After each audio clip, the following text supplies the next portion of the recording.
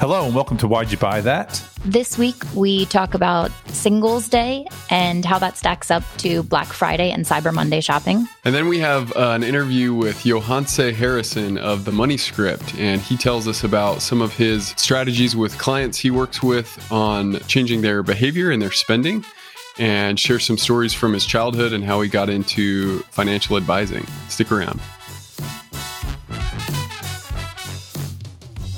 Hi, and welcome to Why'd You Buy That? I'm Drew Adams. I'm here with Dan Seataller and Jessica Steele. So, guys, Halloween is over. We're in the middle of November, and we're getting ready to come onto the Christmas season. Prime Day happened, and I thought it would be fun. We thought it would be fun to talk about these different shopping days and whether they really influence our behavior. So, Jessica, you've done a little background research. I've heard of this Singles Day that happens in China mostly, correct? So, what is the origin of Singles Day and how big is it? Well, first of all, coming from kind of the fashion side of things, working at brands over the years, this is like our Super Bowl we're going into. November and early December is, you gear up for it for months, and it's really, the most important shopping days, and can kind of like make or break your whole year. So here in America, while we have Black Friday and Cyber Monday, and then now Amazon has this Prime Day, the equivalent of that in China in some ways is Singles Day, but it kind of has a funny origin because it started as what I'll call, these like made up holidays. Like here in the US, we have whatever National Ice Cream Day, or like these kind of just for fun holidays. So Singles Day started a little bit like that. And it was kind of just this day, I don't want to say an anti-Valentine's Day, but it was like you're single, buy yourself a little treat. And it's November 11th, so it's 11/11, all ones, all single. So it's kind of just like a fun little idea. And then comes along Alibaba, which, if you're not familiar, is essentially I'll call it again the Chinese equivalent of Amazon, but it's so much bigger in some ways. And Alibaba cashes in on this Singles Day. They decide, what a market to tap into. We can put some promotions on and have people really use it as a 24-hour sale day where you can treat yourself to something new. Don't wait for the holidays for someone to buy it for you. Just on November 11th, pick it up for yourself. So to give you an idea of how big this is, last year, Alibaba, in 24 hours on November 11th, brought in over $38 billion in sales. Holy cow. That is more than Black Friday, Cyber Monday, and Prime Day combined. They are just blowing it out of the water. It's wild when you think about that volume moving out in 24 hours. And for like not a real holiday. I mean, it's just a day. But it's pretty awesome. When did it start gaining steam? Was that like a recent internet phenomenon, or was like Singles Day a shopping day before and just grew exponentially when Alibaba came around? Their first one was 2009. The first time Alibaba. So it's really recent. Yep. So, and I feel like they maybe kind of caught it at just the right time where, people were wanting to do more and more shopping online. They're maybe avoiding the crowds of a mall on a day like, they don't really have the equivalent of our Black Friday, but, something like that. You're kind of just at home and it's easier in those 24 hours to shop from home. And it's just grown and grown from there. Is it just buying anything and everything? And I'm assuming that it's not just single people doing this, that families do it and everybody, people who are married are doing it. So I looked a little bit, this is fun. I looked into, some of the kind of plans for this year because we'll be launching this right around Singles Day, but as of recording, we're about a week away. Yep. So they've got like almost 1,000 live streams lined up for that day. So one of the things that I guess they have great kind of mobile apps for Alibaba. And so that day you can watch, big celebrities or your favorite brands have these live stream shopping events and kind of shop as you're watching them. And this is everything from cosmetics to electronics to cars to houses I saw that you can buy during the day. Like, I don't even know how that would work, but they're selling it all. That's how you get up to 38 billion, right? You just Exactly. Yeah. sell everything, get the big ticket items out. $500,000 house on sale. 24 hours only. It's 450. I don't even know, but They need to go bigger. What could possibly be bigger than a house? An office building. I wouldn't put it past them. I don't know. Yeah. Wow. So these live events, they're streamed live events? Is that right? Like on the, so you're over here, you're watching your favorite artists while you shop in the other window, and you got it scrolling on. Yeah, and I mean, I think Amazon has some similar stuff going on from what I saw this Prime Day. I mean, you're not buying a house yet on Amazon, I don't think, but I saw some kind of celebrity and influencer curated Amazon shops this year on Amazon Prime. So they are tapping into that a little bit, but I think Alibaba is just doing it times 100. So if it's 38 billion for Singles Day, what were the numbers on Amazon Prime sales? This year I saw, actually either this year or last year, I'd have to double check, but 3.5 billion. A day like Cyber Monday is 9.4 billion.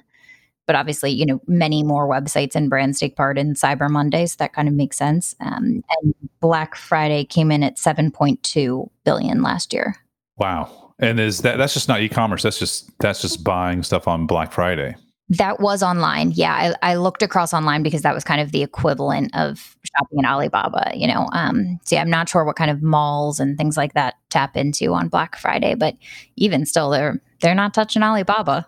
So did you buy anything on Prime Day? I did not. Dan, are you a Prime Day guy? I was thinking about Pi Day, March 14th. That's what kept coming to mind when you were saying Prime Day. That's how little in touch I am with what Prime Day is.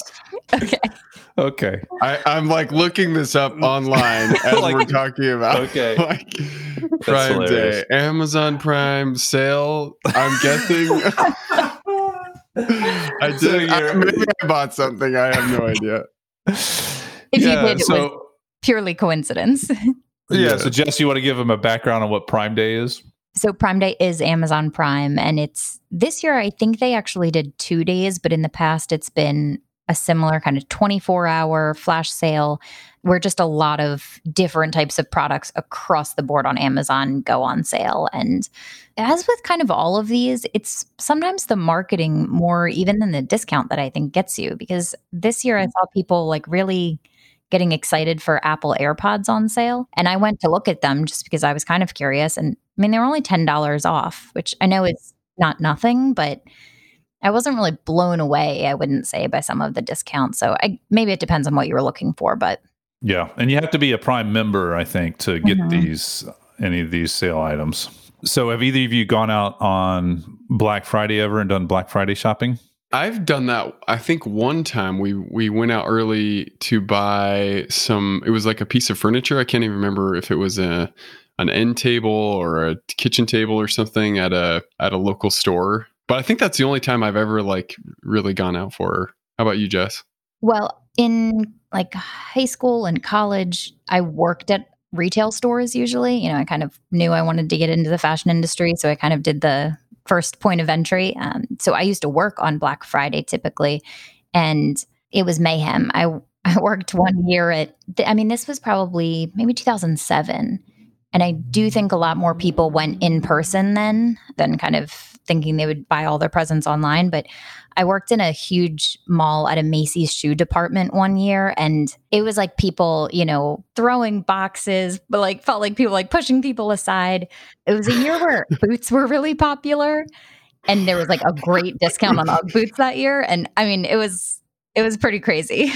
My experience with, I think, one Black Friday, I can't remember what it was, but there was like something that was on sale 40% off. And you had to get there early, and there was limited supply. And I remember there being relatively early and the supply being gone. And then I was like, was there anything else good in here? And it's on sale. And they're like, nah, not really. And I'm like, okay, that was kind of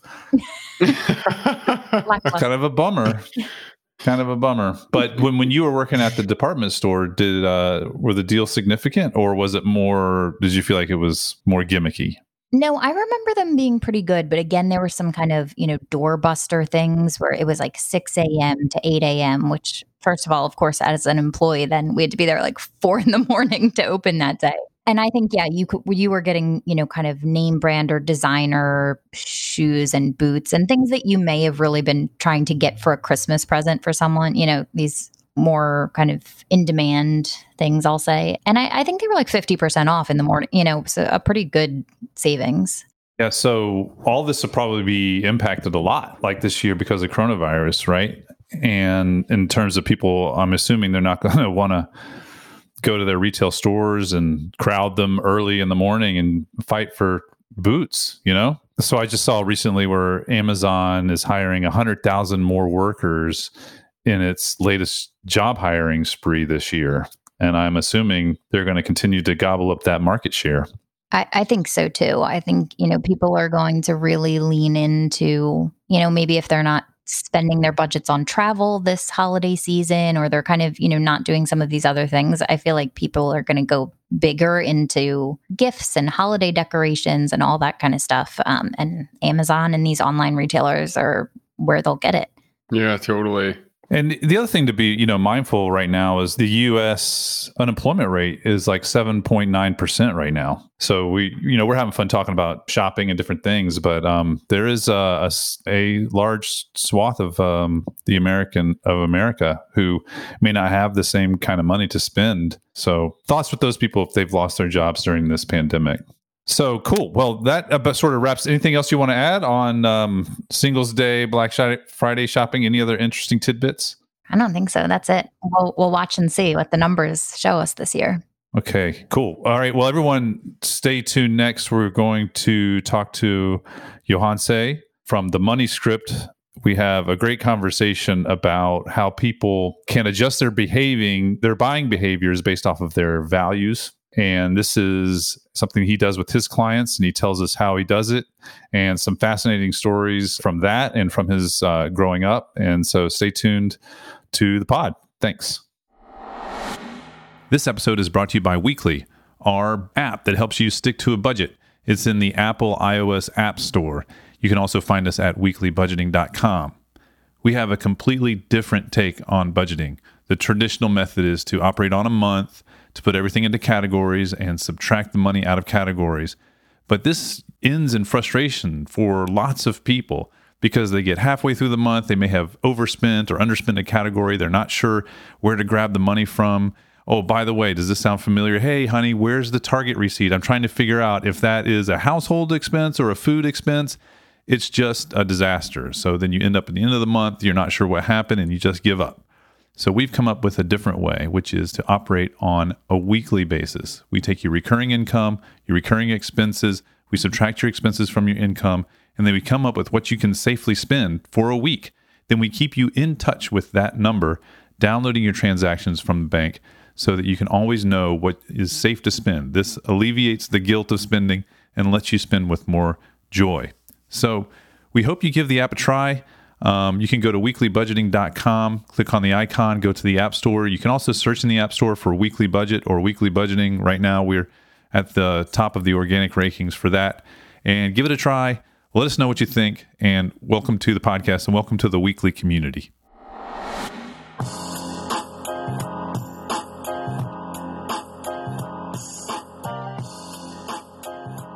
Hey, and welcome to Why'd You Buy That? I'm here with Johanse Harrison and Dan Seethaler. Johanse is a financial advisor and specializing in behavioral financial planning, which is aligning financial planning with values. He can be found at moneyscriptwealth.com and is also the host of The Money Script. Johanse Harrison, thanks for joining us on the pod. Thank you. Thank you, Drew. Good to be here. So I'm very intrigued about behavioral financial planning. Can you tell our audience what that is and how you got into it? It really all began with my financial planning career almost 20 years ago.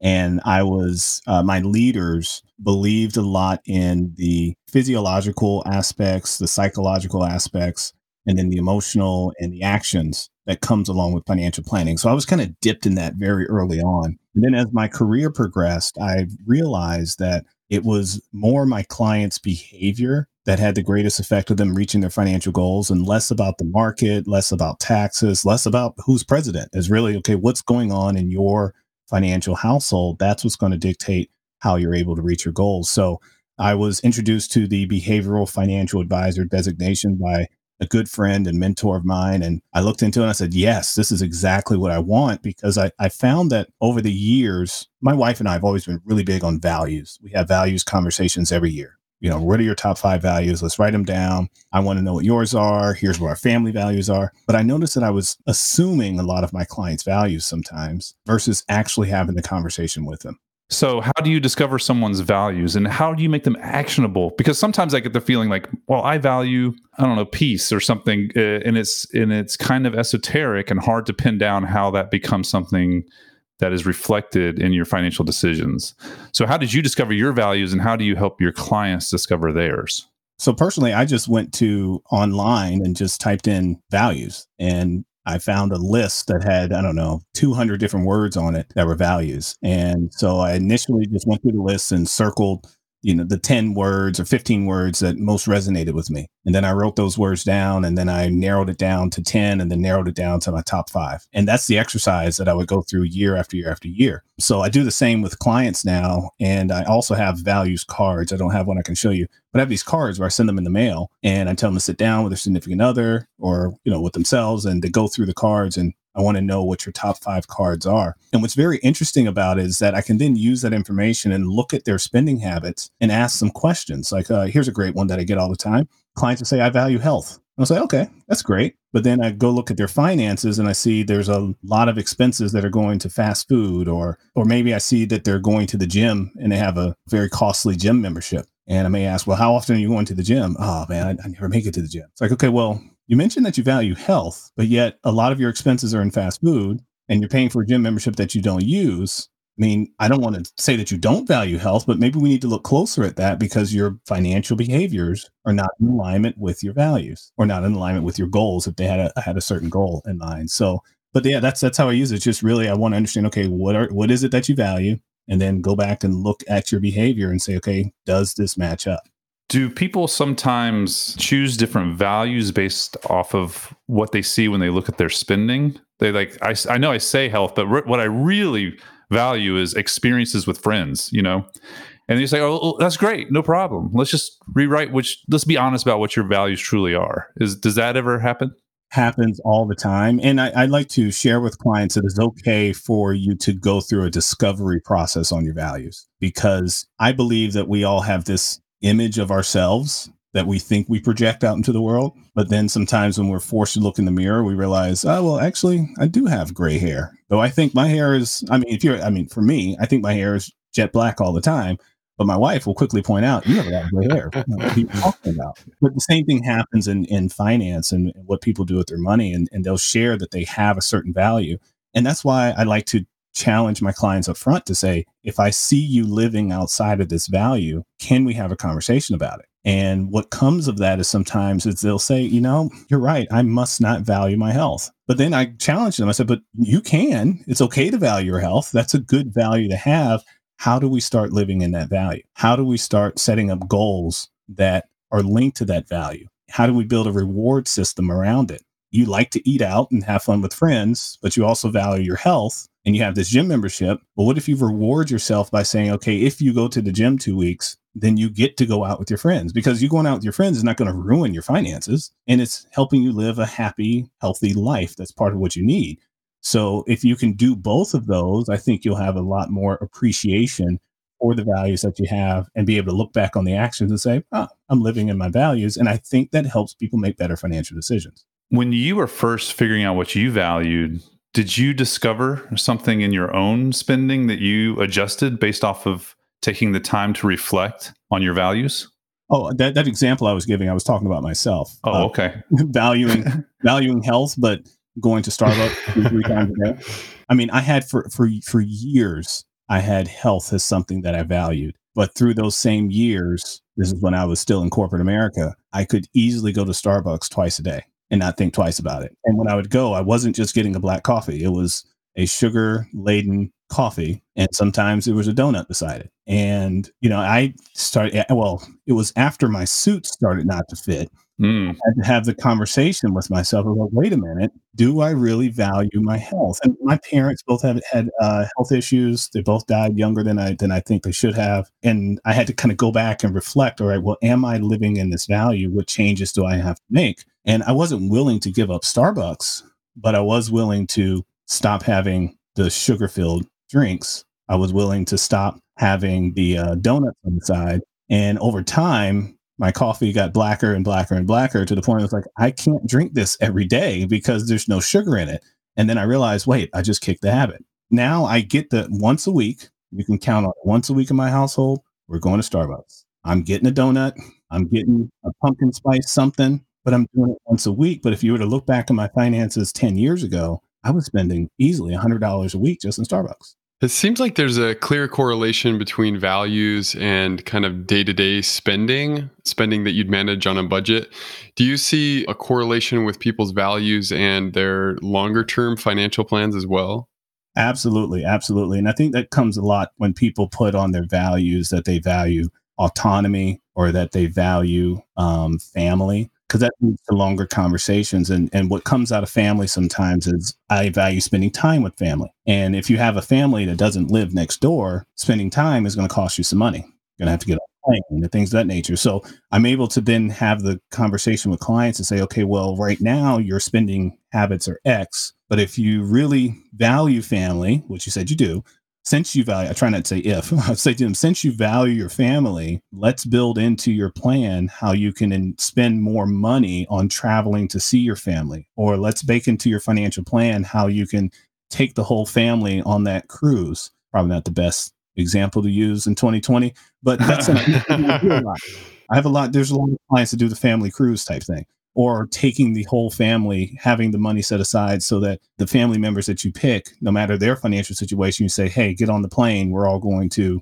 Hawaii or Mexico or what have you. But then going back to autonomy, I am a firm believer that we all on this planet, if we use money as a tool to get us the things that we want on planet Earth, that all of us have a desire at some point to have some sort of financial independence, where we don't have to depend on going to work, don't have to depend on the government, don't have to depend on a friend, family.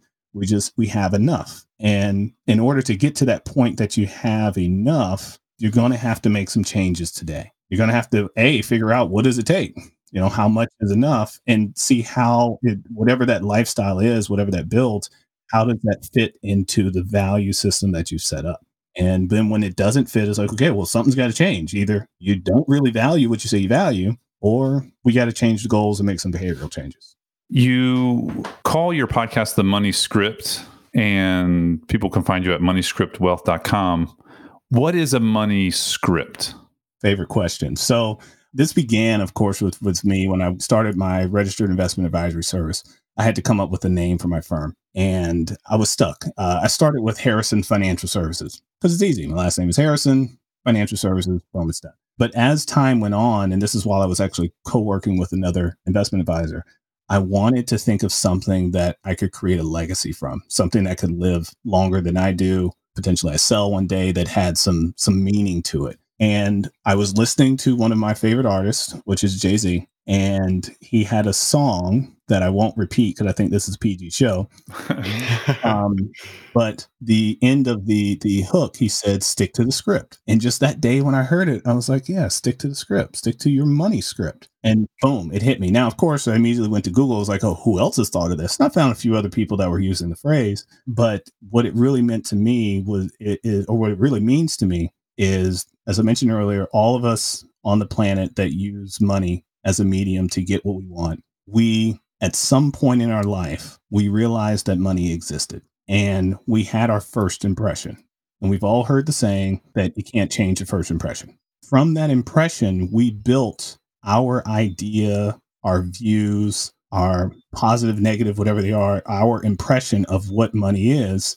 And from that, we created our own script. Like this is if you want to think of it as a movie script, this is what we follow. Our brain, now remember, our brains, from an emotional standpoint, emotional response happens 3 times faster than a rational one. And so from an emotional standpoint, we have this script that that's already pre-written that we already wrote ourselves, that are pre-written. And as we approach a financial decision, something as simple as, should I buy or lease a car? Like I mentioned on my last podcast, we immediately have the script that we play in our mind. Oh no, leasing is bad. We should never lease. Now, leasing isn't inherently bad. It has its place in different people's lives. It doesn't mean it's bad. It may not be for you.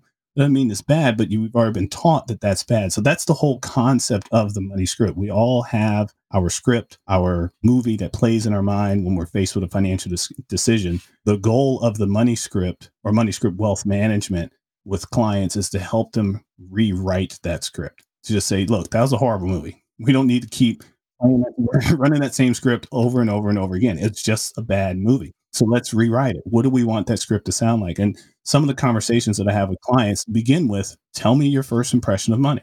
And, the things, one of the most common things I hear is, I was told money doesn't grow on trees. And I'm say that to a farmer, because for a farmer, if he has an apple tree farm, his money does grow on trees. It does. Now, it's not actual money. He can't spend it. But if he doesn't have apples, he won't have money. Okay. So that may not necessarily be true for him, but why is that true for you? Why do you think that money doesn't grow on a tree? It does grow. It may not be on a tree in your backyard, but if you if you go out and plant a bunch of apple trees, your money will start growing on trees. So that's it is. That's how I like to think about it. That's just where the money script came from and where it continues to go today. And when you talk about that particular money script, money doesn't grow on trees, and thinking about how that might influence your financial behavior in the future, I mean, I can see how that can be a negative script for other financial decisions. For example, maybe there's an investment that you can make, but you hesitate, you don't pull the trigger, you wait. And why is this? It's because, money doesn't grow on trees and I don't want to waste this money. But it may turn out that this investment is great on the objective merits of it. But because you have this money script that's playing in your head, perhaps you don't take what would have been a good investment and you don't take the risk. And therefore, your money script has kind of held you back from potentially making more money. Is that the kind of thing? That's exactly right. Even better one than that, that falls into the same line of the investment is money is the root of evil. It's like, well, money isn't evil itself. Money is just a tool. We could say that a hammer is evil because someone got beat up with it. But no, it wasn't the hammer that was evil. It was the person that was wielding it.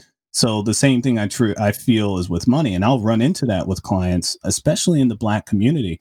I mean, I grew up with my father. My father said to me when I was 20 years old and I got my insurance license, the first thing they tell you is go sit down with your family. So I sat down, mom and dad, and I said, Dad, let's talk about some life insurance. And his words to me were, why am I going to give the white man money so that you can profit off my death? Now, my dad was born in 1939 in the tobacco farms of North Carolina. He was very fair skinned, so he got to live on both sides of the tracks, if you know what I mean. He got in trouble. One of his favorite stories to tell was how he got in trouble when he was like 5 or 6 years old because he went to a Klan rally to visit the Coca-Cola truck. And because the Coca-Cola truck was there giving out free Coca-Cola. In 1945, free Coca-Cola, and that's where the kids flocked to. And he got whippings from the whole family for attending the Klan rally, which is probably the right thing to do. He probably shouldn't have been there. There's a lot of risk in going to a Klan rally as a Black boy. But anyways, that created a lot of concepts in his mind to where he didn't even put money in his 401k because it was the idea of losing control of it, because he lived at a time where there was redlining. He lived during a time of Jim Crow laws. He lived at a time when a bank would close down because they found out that they were allowing Black people to bank there. So that's what he lived with. In his mind, nothing changed. Okay. So that created some issues with me trying to talk to my father about finances. Now, later I find out that they also had claimed they filed bankruptcy multiple times. I mean, there was lots of other financial failures happening in my parents' life, but it had a lot to do with their money script that they had growing up and their views of how money matriculated in the Black and brown community.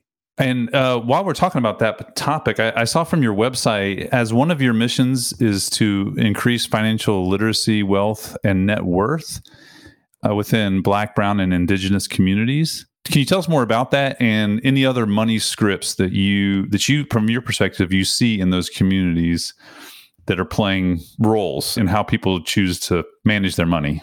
Absolutely, absolutely. So the reason why we made that a mission, and by the way, that is the mission of The Money Script, which is the company that I do my podcasts and publishing and also classes. I teach classes from third grade all the way to college about financial literacy.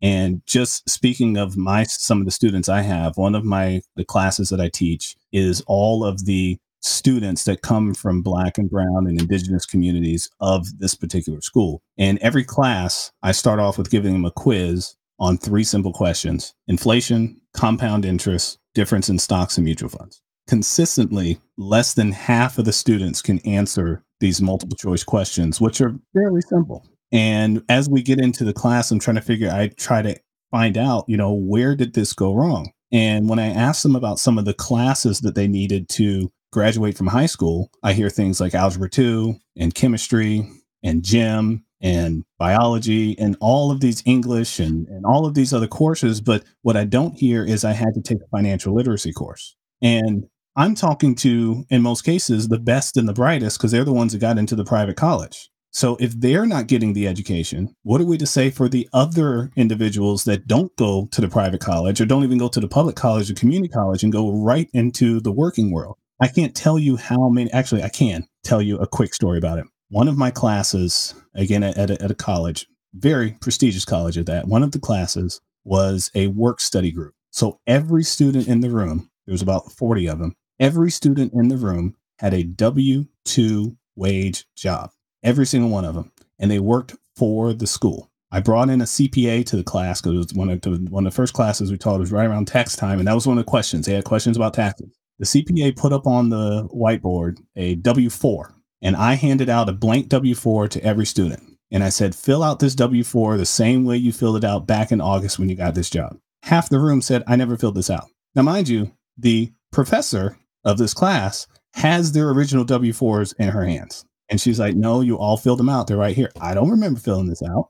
What is this? How do we do this? So here we had 40 people, Americans, that all filled out W-4s and had no idea what they were filling out, and then couldn't understand, why do I owe taxes? Why are my parents mad at me because they didn't get a refund anymore? All of those things, because they were never taught what the W-4 is and what it means. But we graduate millions of students every single year, send them out into the real world, and we say, go figure it out. So part of my mission as being someone of the Black, Brown, and Indigenous communities is that's my focus. I want to focus on working with them. We just launched a huge initiative at the beginning of the quarter in October here to target all of the historically Black colleges and universities. And our goal in working with other partners and other teachers is to make sure that every single one of those HBCUs has a personal financial literacy course that is required, so that as these students graduate, they learn maybe a little bit more just about managing their personal finances, because I know that's going to empower them to make better financial decisions.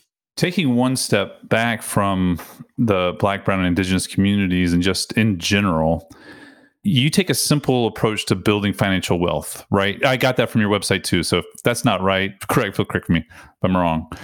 But what are some basic money lessons that most people often miss? Okay, so top of the list is cash flow rules everything around me. I don't know if you're familiar with the Wu-Tang song Cream. Cash rules everything around me. We added an F. Cash flow rules everything around me. You can't outsmart math. It's income, expenses. If you spend more than you make, you're going to create debt, period. That's it. And that is I would say the cornerstone of where we begin with every single client. What is your cash flow? How are you managing it? Where is money falling through the cracks? How many subscriptions are you paying for and not using? That'd be the first one. The next one would be planning for the certainty of uncertainty. I can't tell you how many times I've had the comment, or people have asked, are your clients freaking out about the election? Yeah, 2 of them. Just 2? Yeah, just 2. The same 2 that freak out anytime something happens. Well, what about the others? I've helped them understand that this is just part of it. I can tell you with certainty that I don't know what's going to happen. Not only do I not know what's going to happen, neither do you, and neither does anyone else. Now, we can look at all these years of data and say, well, this is how things have performed over the past. You can either believe that and say, okay, I'm going to get on that train, or not believe it and get on a different train. If you get on the other train, you're going to have to save a lot more money. That's just what it is. And also it comes with the certainty of uncertainty is understanding that there are some things that we can't afford to pay for. if I couldn't work anymore, that'd be a big loss to my house. So if I'm alive but can't work and I'm not healthy, well, if I'm not healthy, it's going to cost some money. I'm paying for something, medical costs of something, and I'm not making any more money. What does that do to the rest of my financial goals? The second bankruptcy my parents filed for was when my mother became permanently disabled. And shortly before she became permanently disabled, she declined to sign up for disability insurance. So it was one of those things when I asked my parents about it after the fact, it's like, what were the odds of your mother getting into that car accident? Well, for her, they were 100%. So that's the other. So certainty of uncertainty. And then two more for you is the power of compounding interest and work in your favor and also not in your favor. And when I'm saying not in your favor, that is the ever increasing cost of living that we tend to experience. My last haircut was $35. My first haircut was $10. My head's not 3 times bigger. My barber's not 3 times more effective, but the haircut cost me 3 times more. But that's cost of living. And then the last one, when it comes to debt, which I do work with a lot of students in transition, so that are graduating, working their first jobs. A lot of them are in the medical community as well. And I always share with them that there's 3 ways that you can create debt. The first way is you had an emergency. Got a flat tire, can't drive to work, got to go to work, got to fix flat tire, no money in the bank. You're going to use your credit card, or you're going to borrow it from mom, dad, sister, friend, whoever. Second way you create debt is by having something that is important to you, but it's not urgent right now. And you delay. And then all of a sudden it becomes important and urgent. And next thing you know, you're signing for a student loan. That was me. That happened with my son. I have a 19-year-old son in school, or things I won't go into right now, but I didn't save like I was supposed to. But he did what he was supposed to do, graduated early and got accepted into college with a partial scholarship. And he said, Dad, I need the rest of the money. And I was like, I got some of it. How are we going to do the rest? Department of Education, here I come. And the third way we create debt is spending tomorrow's money today and thinking we're going to have the money tomorrow and it never gets here. Or AKA keeping up with the Joneses or Kardashians, or whoever you want to plug in that keeping up with. Those are the 3 ways that you will create debt in your life. That's it. It really doesn't come from anywhere else. We can plan for emergencies. We can figure out what your goals are, and we can start saving for the things that are important, but not yet urgent. But when it comes down to that spending what you don't have, we're going to have to dig deep into values and behaviors and goals. And that's the one that sometimes can take the most time. But what I share with my clients is, look, I'm always going to put your goals right back in front of you. You said you want to buy this house. Now, do you want to eat in your dining room, or do you want to keep eating in Chris's dining room? It's up to you. How did you first get into financial advising? So I gave part of it away. I mentioned my 19-year-old son. I was working at Bank of America while going to college, and my ex-girlfriend said I'm pregnant. And I said, okay, that's going to be interesting. So I decided that I needed to focus more on making money and taking care of my soon-to-be child. I decided I'd make school part-time and make work full-time. At the time, I said Bank of America. At the time, it was Nations Bank. During that time period, Nations Bank turned into Bank of America. Also during that time period, I was excelling at being a teller manager and working on my classes for a personal banker. And I used to get T-shirts every month for the $1 million that I had referred to the financial advisor. Because working in the bank, it was very easy. You just do a query and say, okay, who's got a bunch of money sitting in CDs? And by the way, this is 1999 when mutual funds and stocks were making lots of money. And it was very easy to say, hey, Drew, you got this 6% CD. These mutual funds returned 25% last year. Why don't I refer you over to the financial advisor? So one day I wised up and I was like, okay, well, I got a T-shirt. What did you get? And the financial advisor showed me his paycheck, and it was more than I made in the entire year. And I said, I'm in the wrong part of the bank. And he said, yes, you are. And so he wrote a referral for me to go into the broker training program. And that's when Nations Bank went to Bank of America. And that's when I got a pink slip. And so from there, I went looking for firms that I could work for. And there was only one that was willing to hire a 20-year-old kid that did not yet have a college degree. And that was American Express Financial Advisors. And they moved me from Charlotte. They didn't move me. I moved from Charlotte to Dallas to start the job. And I've been in financial services ever since. When did you break out on your own? Broke out on my own in 2014. And what was the inspiration for that?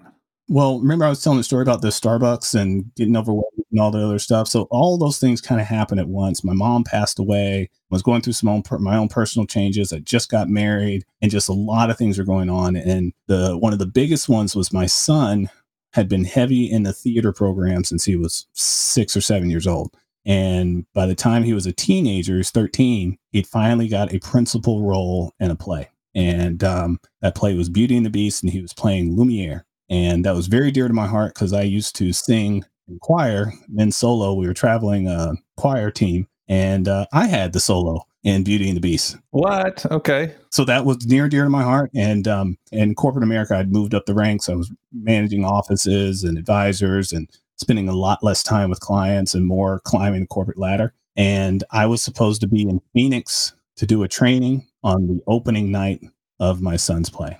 And I chose my son, and my leaders didn't like that at all. And it all kind of went downhill from there.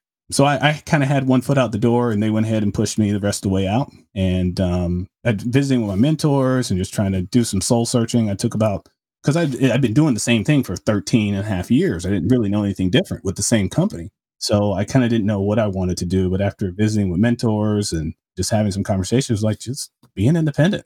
Well, I've been recruiting independents and telling them how bad it is to be an independent for 5 years. And they're like, yeah, well, now you're one of them. Mm-hmm. So, and it was one of those things where after spending some time actually with one of the independents I'd been trying to recruit for many years, I did realize that, the grass was a different shade of green. And so here I am. So what's one of your favorite things about money?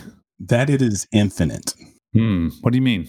Meaning that our time on this earth is finite. There's a begin date and an end date of my ability to enjoy life. The amount of money that I have the ability to enjoy, donate, create, flip, whatever, is unlimited.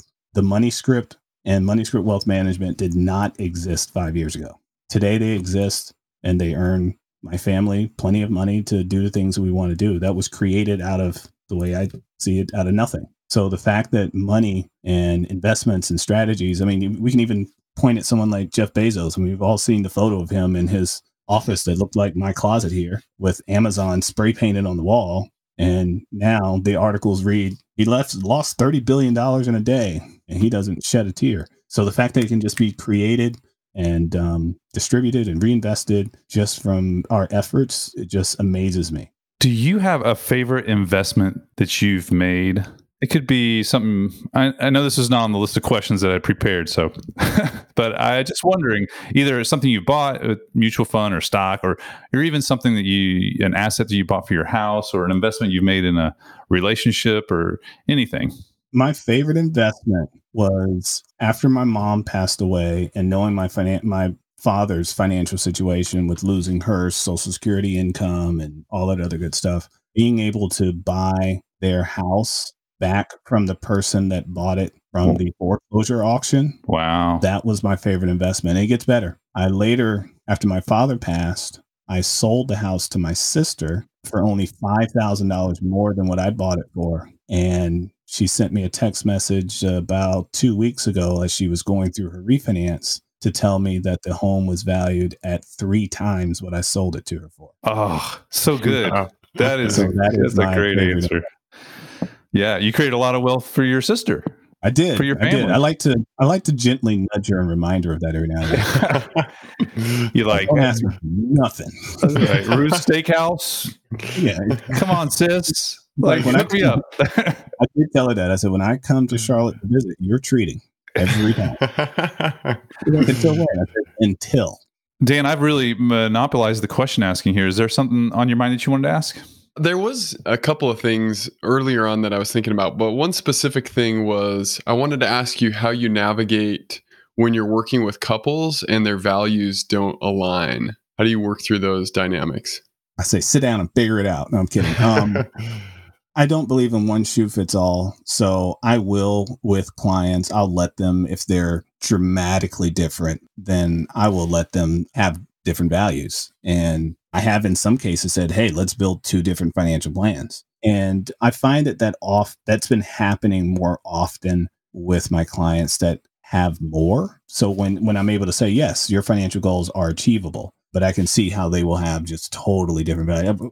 For instance, I have one set of clients where the one value that he just does not believe in, but she does, is investing in socially conscious companies. And he's just like, no, if it makes money, I want to make money. If oil's making money, I want to make money. Do not put me in that whatever. However, over the last 3 years, she's outpaced his returns quite significantly. Oh. Funny what I'll do to someone's steadfast values. But for the most part, I am able to get most clients to agree on at least 5 values, which does sometimes take a little bit of compromise. And sometimes the 2 values are merged together.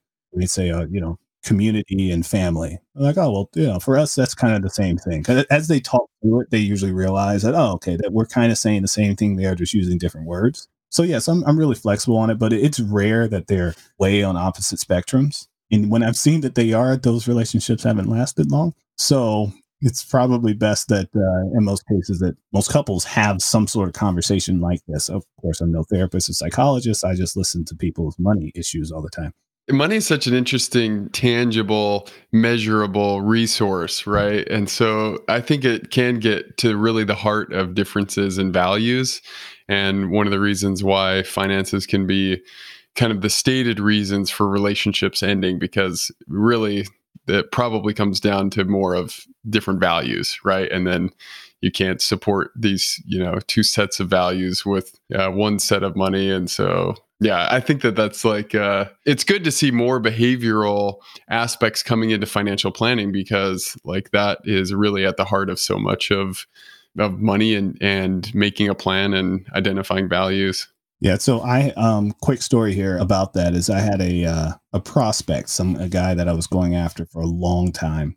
We worked in the same building. He worked for Washington Mutual. Maybe you've heard of them. So the year is 2006, 2007. And after riding in the elevator many days, I'm like, hey, when are we going to sit down? Let's talk about that 401k. And he would tell me how well his Washington Mutual stock is performing. And I keep saying, yeah, but you should probably diversify. He's like, for what? I've only contributed this. I've now got millions. I'm going to retire. I'm going to buy a camper and all these things he's going to do. And so he finally came and sat down with me, of course, in 2009.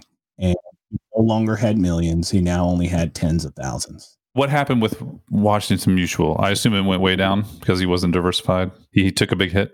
Let's go with bankrupt. Okay. Mutual. Yep. So they ceased to exist. And so his stock basically went to zero. It went to pennies. And he was 67 years old. So time to rebuild turned into zero. And so I always like to sit back and reflect, because back then I didn't have as many conversations, even with prospects, about values. I mean, now when a prospect says, okay, well, how do you do this financial planning? I tell them, look, values, goals, behavior. If you're not with that, find another advisor. If all you're trying to do is get the highest return, you're at the wrong place. I like to sit back and wonder, what did he value? I want to know. I mean, was loyalty? What do you think? Maybe. Or maybe he couldn't be wrong. What do you think it was? Did you come to a conclusion? No, I didn't. I did not come to a conclusion other than he just valued having 2 commas in his in the value of his 401k, or being. He probably valued being right more than anything else. Decision I made before was right, and here's the proof. It's right until it's not. I don't know. Again, like I said, I banged my head against the wall, and I was like, I wonder what his values were, because I that's one of the ones that I sometimes think, I mean, what happened to that guy? Because when we finally sat down, one of his questions was, how do I explain this to my wife? And I was like, wait, she doesn't know that you're not a millionaire anymore? And I was like, man, I don't know. I mean, I didn't have the answer. I was only 7-8 years in the business at the time, so I didn't have as many answers as I probably do today. But I wonder sometimes, what were his values, and I like to put myself in the situation of, okay, what happens when I see that again? Because I will. As a matter of fact, I did. I have a client that works for a company that will remain unnamed, but a lot of her income is in stock, and we had to have the questions like, hey, the stock is X now, but what happens when it's X times 4? Then what do we do? And I was able to get her to a point. It was like, I don't care if it's X times whatever. I don't want that stock to be more than this much of my overall portfolio. I was like, okay. I was like, now I can work with this. Versus another client that works for the same company. When I said, hey, maybe we should sell some of the stock. No, it's going to go to 50. Okay. No, it's going to go to 6. Okay. And then I'm trying to have the conversation with her to go back to her values. Okay. You said that you value this. You have the money now. But now you're valuing greed over what you said was most important to you. Security, for example. Exactly. And these were clients that they weren't going to realize these capital gains for tax purposes, I assume, because it was in 401ks and stuff. No. This is companies that pay their employees, the tech companies that pay their employees in stock. I don't know if you're aware, but in tech, Twitter kind of started it off years ago where they're paying their employees sometimes 20, 30, 40% of their compensation package is in pure company stock. Stock options and restricted stock units and stuff like that. And I have clients where they've earned more in stock than they've earned in salary. And so we have to have conversations. And the way I ask them is like, look, if your company gave you $100,000 as a bonus, would you go buy the stock today? No. Well, that's what you're doing by not selling. Every day you don't sell, you're buying the stock again. And they're like, oh, well, no, I don't want to do that. Okay. All right. Let's go back to your values. Let's go back to your goals and see based on your values and your goals, what financial actions or what behaviors should you be taking or steps should you be taking as it relates to your company stock plan. Another funny part about that story was that the person who worked for Washington Mutual was working in the financial services industry. So that's just ironic, I guess is the word. But I have one other question going back to the managing finances with a significant other. Mechanically, do you recommend that people share account or have separate accounts, or have you found one way of dividing the money that seems to create the most happiness and less friction? What I've found is that it doesn't matter. In my opinion, it does not matter whether you have separate accounts or joint accounts. What does matter is that you both know what you have. So what I encourage clients to do, if they have separate accounts, is say, no problem. Let's put them both on this financial planning profile so you both can see you have $5,000 in your account and you spent $4,000, and I have $9,000 in my account and I spent $7,000. So combined, we have, I didn't keep up the numbers I said, but combined, we have, $3,000 left over. Okay. I think that part is more important than the mechanics of whose account is going in and coming out of. Now, with a lot of couples, I do go through when they combine it, when they see everything, the light bulb goes off and it's like, well, wait, I make 2 times more than you do, or 1.5 times more than you do, but why are you paying the lion's share of the bills? And maybe that's just the way they wanted to be. And I've had some couples like, well, honey, I told you I'd make sure that I pay the rent. No matter what, I've got the rent. So I'll continue to take care of that. I'm okay with that. But then I have to have the conversation of, well, because you're paying the rent, you're not putting enough in your 401k to be able to get the match. So you're just leaving money on the table. So let's have a different conversation. This could, again, going back to your values, going back to your goals. The two of you want to retire by the time you're 60. Well, in order to get there, you're going to need to save X. Right now, you're saving X minus something. So who's going to put more money in their 401k? And even if the other spouse, the wife, is like, well, I make more money, I'll put more money in mine. Well, that's great, but you're not going to get a greater match for putting that money in yours. So let's go back to these expenses and let's talk about it again, because your husband needs to get that free money from his employer. So let's find a way to make that happen. So I feel that bringing it all out on the table and letting them see everything, it again empowers them to make better financial decisions and sometimes shuffle things around a little bit. So I wanted to give you the opportunity, if you wanted to talk about the Black Lives Matter movement, since part of your mission is, or part of one of your missions of your business is to increase financial literacy within Black, Brown, and Indigenous communities. So what role do you see money playing in the Black Lives Matter movement? For example, there's been a collective realization that one way to support Black and Brown communities is to buy from Black and Brown owned businesses. What role do you see money playing in the whole movement? There's several. I think the first thing that it does is we're shining a light on something that for a lot of Americans and even parts of the world just kind of goes unseen. I think one of the best examples that I have is that, what's that show on HBO? Superhero show. The Watchmen? Or Watchmen, yes. Okay. So Watchmen, for one of my clients who is a 70-plus-year-old, very well-educated, retired physician, who was at the top of her game for years, retired comfortably. That episode was the first time she learned about Black Wall Street. So she had spent 70-plus years in the United States, born and raised, and never knew that there was that small town in Tulsa that was just decimated and how well that town was doing before it was. And she had to call me and talk to me. She was like, I need to talk to you about this. And we have a great relationship. So it was a great conversation. I was like, yeah. She said, when did you learn about this? Well, I already told you guys about my father. I was like, look, I learned about that when I was 8 because my father said, look, this is what they'll do to you if you get wealth and get money. So I think that a lot of what the Black Lives Matter movement is doing is, again, shining a light on some of the vast differences on how the communities of color are, the lifestyles that they have, how they're brought up, and how it happens in other communities where money stays in the community for a longer time. The Black community controls about $1.3 trillion of spending each year. However, the Black dollar stays in the Black community for about 6 hours, according to studies. Whereas in the white community, it stays in for 17 days, the Jewish community, 20 days, and the Asian community for 30 days. Now, when I first heard those statistics, I was like, that doesn't make any sense. But then I started to think.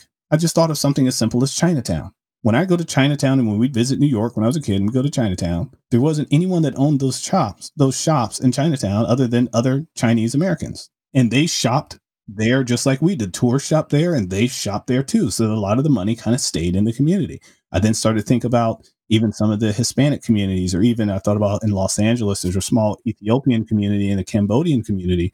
And some of those communities have done a better job of keeping the money in the community. They own the local stores and they own everything, the clothing, everything kind of stays in the community a little bit longer. And that doesn't happen, as we said from studies, when it comes to the Black community. To take that a step further, just when it comes to finance, we like to emulate, or I say we, but especially in the Black culture, the Black culture has contributed a lot to just the status quo. If we think about the superstars, are singers and rap artists and basketball players, the NFL, I think NFL there is 70% Black. I think the NBA is somewhere in that range as well, as far as the players. And so that's a lot of what we see. But if you look, let's take the NFL, for example, and this is something I shared on another podcast, some researcher did. The bankruptcy rate in the United States is about 1%, but the bankruptcy rate of an NFL player is 16%. So 16% of these 70% of Black people that get all of this money, and a lot of money, there's a 16%, almost a 1 in 5 chance you're going to lose it all. And that just goes all the way back to how they're taught about money and their money script that they have. And I've had professional athletes as clients, so I've seen it happen in real life, in real time. So I think that what the Black Lives Matter movement is doing is, again, shining a light and saying, look, there's a large group of Americans that are not getting a slice of the American dream because they just don't understand finance. And we're not doing anything about it. And I take that back. We are slowly starting to do something about it in the school systems, but it is very slow. And if we know that for the large majority of our school system in the United States, they're funded by what? Property taxes. Well, if you're in a poor neighborhood that has a low tax rate, and that's what's funding the school, I mean, how good is that school going to be when it comes to resources? Well, probably not as great as the one that's on the other side of the tracks in a nicer neighborhood with a higher property tax rate and more money getting pumped into the school. So if we're not bringing more of those resources in, I think we continue to perpetuate those habits of, I'm more excited about buying a pair of Nikes than I am buying Nike stock. I'm willing to stand in line to buy these Jordans, or stand in line to buy the new iPhone, or stand in line to buy the whatever it is, more than I'm willing to stand in line, sign up for a free financial literacy course that Manuscript Wealth offers 15 times every single year. And I think a lot of it just comes from, and what I'd like, that the Black Lives Matter has done. I mean, I was checking the boxes every time I was seeing, look at these companies that are now investing into the Black and brown communities because of all the things that have come from Black Lives Matter. And a lot of it, I feel is they want to make their own political statement about where their company stands. Yeah, I'm sure that's part of it. But when Nike did it and a few other companies did, when they said they were going to commit millions of dollars over the years to racial inequality and millions of dollars to investing more into the Black, brown, and communities, those dollars, I hope and pray, will be invested into helping these communities understand how they can take better care of their personal financial household. Because you've heard it a dozen times, or probably thousands of times, someone has said, money is not going to bring you any happiness. Money doesn't make you happy. Money doesn't make you happy. The lack of money, though, will cause a whole lot of unhappiness. So you can believe as much as you want that the opposite isn't true, and that, the money's not going to make you happy. But the lack of it will create a whole lot of insecurity, a tremendous amount of unhappiness, and it just perpetuates itself into deeper and deeper problems down the road. That's great. Thanks for that. Why don't we wrap up here? And as we were talking, one of the segments that we like to have, and really the name of the podcast, is Why'd You Buy That? So the idea is to take something that you bought recently, describe what it is, and then sort of describe why you bought it as a kind of a tool, a gimmick, if you will, to sort of help us uncover our values that are behind our purchases. So I was wondering, do you mind sharing something that you bought recently? Tell us what it was and why you bought that. I do. So as we've talked, I believe a lot in understanding what my values are. And one of the values that I have is health. I want to make sure that I'm a healthier person so I can live longer and hopefully spend not a lot of money on my medical and things like that in the future. And so with that, I have a program, one of mentorship programs I sign up for. It sends me a text message randomly throughout the week, and it reminds me of my values and then asks me, what am I doing about it?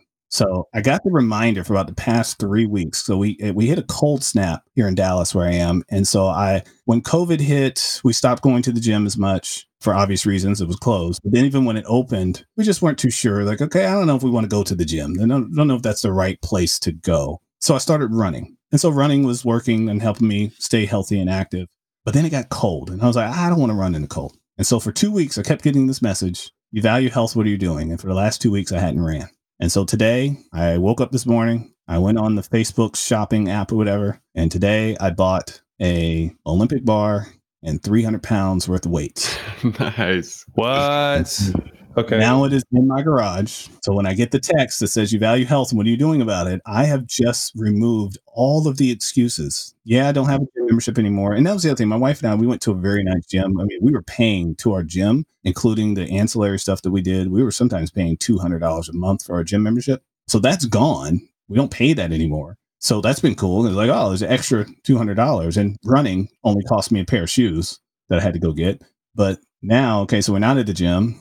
It's cold, so I'm not running, but I do have a garage and weight. So I've removed all of the excuses as to why I'm not getting healthy. And if you're going to ask, it cost me I paid $575 for the whole set. I also ordered a cage so I can do squat rack and all that other stuff. I was on Amazon. That ran me another $300. So it was about $800, almost $900 that I invested today into my weight set. And the way I think about it is like, well, I was spending almost $200 a month for the gym. So at this point, from when we stopped paying for the gym, which was June, to today, I'm kind of even. I mean, I would have been spending the same money. But again, it really hit me when I brought it home. I was like, wow, I don't have any more excuses. The gym is in the garage. I say, oh, I only have dumbbells. No, I have an entire squat rack, barbell, all the different weights. There's really nothing I can say now. So I didn't have time to drive. I don't know. I'm still living with it right now. So forgive me as I kind of go through it. It's okay. Do you have where you can do the bench press and all that? You got I got bench press, everything. That's the thing. I've removed all of the excuses. And because we went down to one car with COVID, we turned in our lease and didn't renew it because it was like, we're not going anywhere. So I can't say, oh, my wife had the car, so I couldn't drive to the gym. I can't say it's cold. I can't say it's too far. I mean, there's nothing. I have no more excuses. I get to work out. That's good. And I like the way you talked about it as an investment. That's what it is. It's an investment in my health and stability of my bones and muscles and all that stuff. I'm a tall guy. I'm athletic. I deal with all the problems of knee pain and elbow pain. And every time I end up in the chiropractor, they're like, are you stretching and working out? No. Okay, well, maybe you should be. Yeah, I know. So yeah, it's an investment in health, and it's an investment in, I was talking with my wife this morning about it. I was like, well, when do we go back to the gym? Because if now we have this at home, and she was like, I still like coming to the community. So going into her values, the community aspect of the gym. And I was like, okay, yeah, I guess you're right. I like playing basketball at the gym. I was like, but do we have to spend $200? So yeah, that will evolve over the next months, weeks to come. So more on that at a later date. Cool.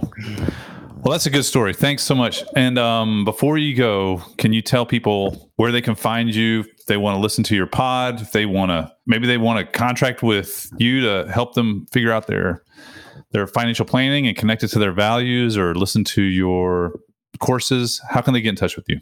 Absolutely. So number one, the Money Script podcast is available on, I think, every single podcast platform at this point. So whether you're Android or Apple, or I don't know even where the other platforms exist, Spotify, Stitcher, it's on all of them. I'm working on the, hey, Alexa, this is what you need to do. Oh, you're going to have an Alexa app?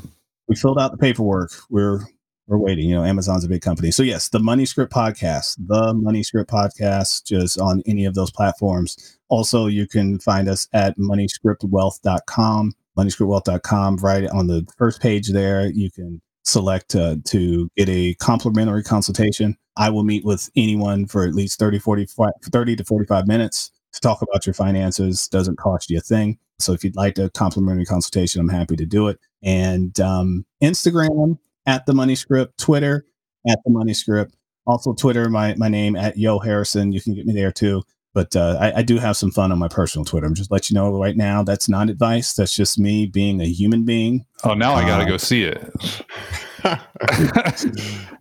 Well, now I have to ask you. So there's a company that makes these peanut butter cups. What are they called? Reese's.